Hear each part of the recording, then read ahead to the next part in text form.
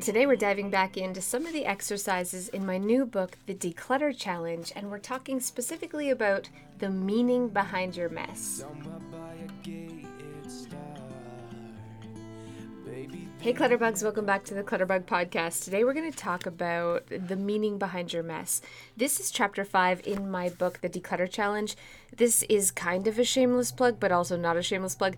I'm not suggesting you buy the book, this is one of the chapters in the book. And so this is about discovering why you struggle to let go. So there's definitely a big difference between tidying, cleaning, organizing, and decluttering. Tidying is when you're putting things back in its home. Usually this comes before cleaning. Cleaning is actually removing dirt. So the scrubbing, the mopping, the vacuuming. Organizing is creating homes for things. So putting things into baskets, labeling it, finding things and being like, okay, where is this going to live? In this cabinet right here. And then putting those things in that cabinet. That's organizing. And decluttering is letting things go. So today we're talking specifically about decluttering because most of the mess that you're going to see is because you have too much stuff. Definitely organizing makes things tidier, makes it easier to put things away when you're done with it. Habits are super important, obviously, too. Cleaning up after yourself on a daily basis. I'm not going to discount that as being important, but most of the time when I see people with a lot of mess, it's because they don't have spaces for those things to go in an easy manner. It's hard to even set up organizing systems because they don't have room. They don't have the space. They don't have the storage space. And the reason is not that they need a bigger house. Maybe they need a bigger house. But even if they had a bigger house, you grow to your fishbowl. You just get more stuff. And so the issue is we have to live for the home we have today. We have to live for the space that we have today, and that always means letting go. But this is so hard. It goes against human nature in every single way to let go of stuff that we've gathered. We're hunters and gatherers.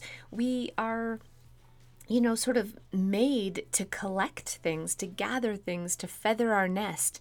And so after we've done this, it feels good to buy, it feels good to acquire, it feels really wrong to let go. We don't live in the wild, though, and we don't need to spend all day gathering things and holding on to them for our survival. And so in this materialistic world that we live in, it isn't something that we can just, be like, oh, well, this feels good, so let's keep doing it. Because it's hurting us. It's filling our home. It's putting a strain in our relationships. And it's affecting our self-esteem. It's affecting how we see ourselves, not to mention our children. We're passing on this sort of cycle of clutter and making them think that it's normal to live in a messy house and be stressed all the time and not love the place where you live. And so we're stopping that today. And the first step is always decluttering. We talk a lot in these podcasts about creating habits, about cleaning schedules, about organizing. But let's be honest, if you do nothing else, decluttering is the one thing I recommend. It's the thing that's going to have the biggest bang for your buck, but it's the hardest. So let's talk about why it's hard. What is that meaning behind your mess? So for some people, again, for all of us, it's human nature to acquire. But when it comes to letting go, a lot of people have different reasons of why it triggers that fear and that anxiety. For some people, it's financial instability, so they see it as the dollar amount. For other people, they're ashamed that they bought it in the first place, so they're spending money that they shouldn't or don't have. They have a shopping problem, and when they're decluttering it, it's sort of, they have to look at themselves in an ugly light. And so they'd rather not acknowledge that problem in the first place, so they avoid decluttering. Sometimes there's trauma, there's loss, and surrounding ourselves by our possessions feels like security. It feels like safety. Seeing what we have makes us feel like, oh, I'm okay. I'm safe. I have stuff all around me. I'm going to be okay. Other people really hate the idea of being wasteful. Usually these people are raised by parents who pride themselves on recycling, reusing, being really thrifty, always having something on hand to fix things, seeing everything for its usefulness.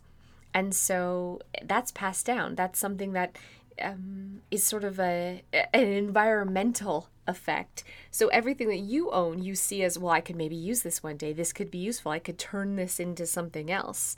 And again, all of these maybe in the future what ifs are filling our home with things we're not using and we're not loving. Another meaning behind the mess is the sentimental attachment, the memory that's attached to it. And so many people tell me I have a bad memory. If I get rid of that thing, I'll forget that ever even happened, which of course isn't true. Letting go of physical items doesn't let go of memories. You can write it down in a journal, you can take a photo of that thing, but at the end of the day, holding on to physical items you're not using or loving so that you can remember a memory is silly. Because now you're in a place where you don't have room for new memories to come. You hardly have room for today, let alone have room for tomorrow, for your kids graduating university, getting married, having kids, being a grandma, all of these amazing, or grandpa. Listen, I gotta not assume that it's only women listening to this podcast, but my point is, when we're so focused on yesterday, it's really hard to enjoy today, and it's almost impossible to have room for tomorrow. So we need to have breathing space in our home and in our lives to invite new things to come. And another, and one of the most popular reasons people are really reluctant to let go is perfectionism. It's a fear of doing it wrong, making a mistake, regretting a decision. It can be paralyzing for perfectionists if they don't have a clear plan of what to do.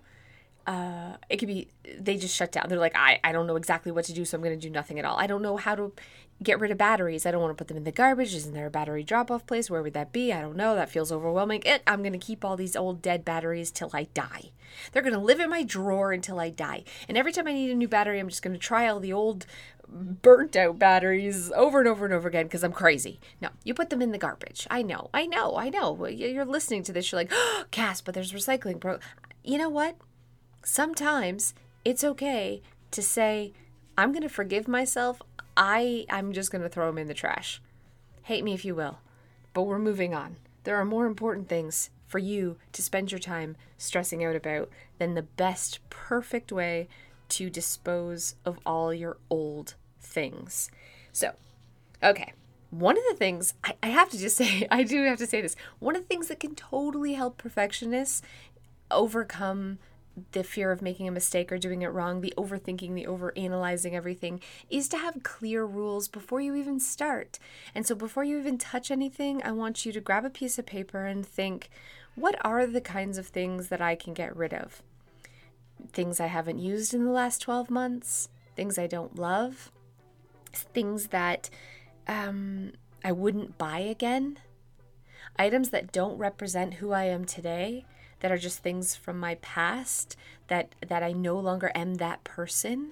Then why are you holding on to the stuff from that person that you were yesterday? So write down, doesn't have to be those rules in particular. You could have different rules, but write down those rules. Because when you start going through your drawers, your cabinets, your garage, your basement, that storage room, looking under your bed, when you start feeling that fear and anxiety about doing it wrong, making a mistake, having regrets, you can go back to the list that you've already determined is logical and it totally makes sense, and ask yourself those questions to help you overcome that fear. Okay, so we're going to jump in. You ready? You ready for this? I really recommend grabbing a piece of paper and a pen for this few little exercises here because it is helpful, or you can do it in your brain if you're driving a car or whatever. But let's talk first of all about being wasteful, that fear of being wasteful. And so I want you to picture something in your mind that you have that you know you haven't used. Maybe it's your rice cooker. Maybe it's your food processor. Maybe it's that extra cordless grill. No, drill, not a grill. It'd be very cool to have a cordless grill. No, maybe it's that extra cordless drill. Maybe it's, I don't know, clothes that you've outgrown. I want you to picture something in your mind that you know you're not using in your home. And I want you just to picture that I just came in there and took it and donated it. What's the worst thing that would happen if I got rid of your food processor that you haven't used, or your rice cooker, or your bread maker, or those clothes that you haven't fit into in the past 2 years? What's the worst thing that could happen? And the answer is probably going to be, well, you're thinking the answer would be I would have to buy it again. But let's be honest, if I got rid of your food processor that you haven't used in years and suddenly you happened upon a recipe that required a food processor, what's the worst that would happen? Would you go out and buy a new food processor? No. You'd probably use a blender, or you'd pick a different recipe, right? I mean, let's really look at the worst case scenario. If your cordless drill broke and you needed a new one, could you pick one up secondhand? Could you borrow from a friend? Why would you keep duplicates of something just in case, out of fear of one day, when the worst case scenario really isn't that bad? Because you may think it's just one drill, it's one bag of extra clothing, it's one extra food processor, but all of those little things are filling your home. It's never about just the actual item. It's about the accumulation of all the items, and it's things you're not using that you wouldn't buy again and that you don't love. Why are they in your home? You think it's no big deal. It's not taking up that much space in a drawer or a cabinet or in a closet, but it is. They're all taking up space so that you don't have room to easily put away the things that you actually use and love. Which is why that stuff is spread all over your home, which is why you're constantly tidying over and over again, which is why your kids aren't easily putting their clothes away or their toys, which is why your spouse is leaving things out, because it's hard to put it away. And if something is hard to put away, we just won't do it. And that's the honest truth. And to make things easy to put away, we need space. We need clear, defined homes for our things. And the only way we can do that is by letting go of the stuff that we're not using and loving. So that's a really good exercise, is to ask yourself, what's the worst thing that could happen? Right? What is it really that bad? Is it worse than having a messy, cluttered home and being embarrassed about your space? Is getting rid of your immersion blender that you've never used and suddenly you're making, I don't know, creamy potato soup and you have to pour it in an actual blender instead of using the immersion blender? Is that so bad that it's worth every single time you try to get a spatula, you have to struggle in your drawer? Is it really worth that? And the answer is no. And so that's why this exercise is so important, to write down a few of those things, and then what's the worst thing would happen if I let this go? And write that down, and you're going to see that it's not as bad as you think. We also want to talk about the fact that you are not what you own, and I think I've talked about this in another podcast, but is your identity tied to your stuff? Are you collecting things because you see that as part of your identity? I mean, for me, for a really long time, it was craft supplies. I saw myself as a crafty person, so every time, I would have an afternoon off, I'd go to Michael's and I'd get necklace making kits and scrapbooking supplies and clay and paint and pastels and all the things. And every time I would have to make space and declutter, it would feel like I was giving up a piece of myself, even though I wasn't using it. Let's be honest, like charcoals and stuff, that stuff is messy. I'm not going to use that. I owned it, and I never used it because I don't like getting my hands disgusting and dirty.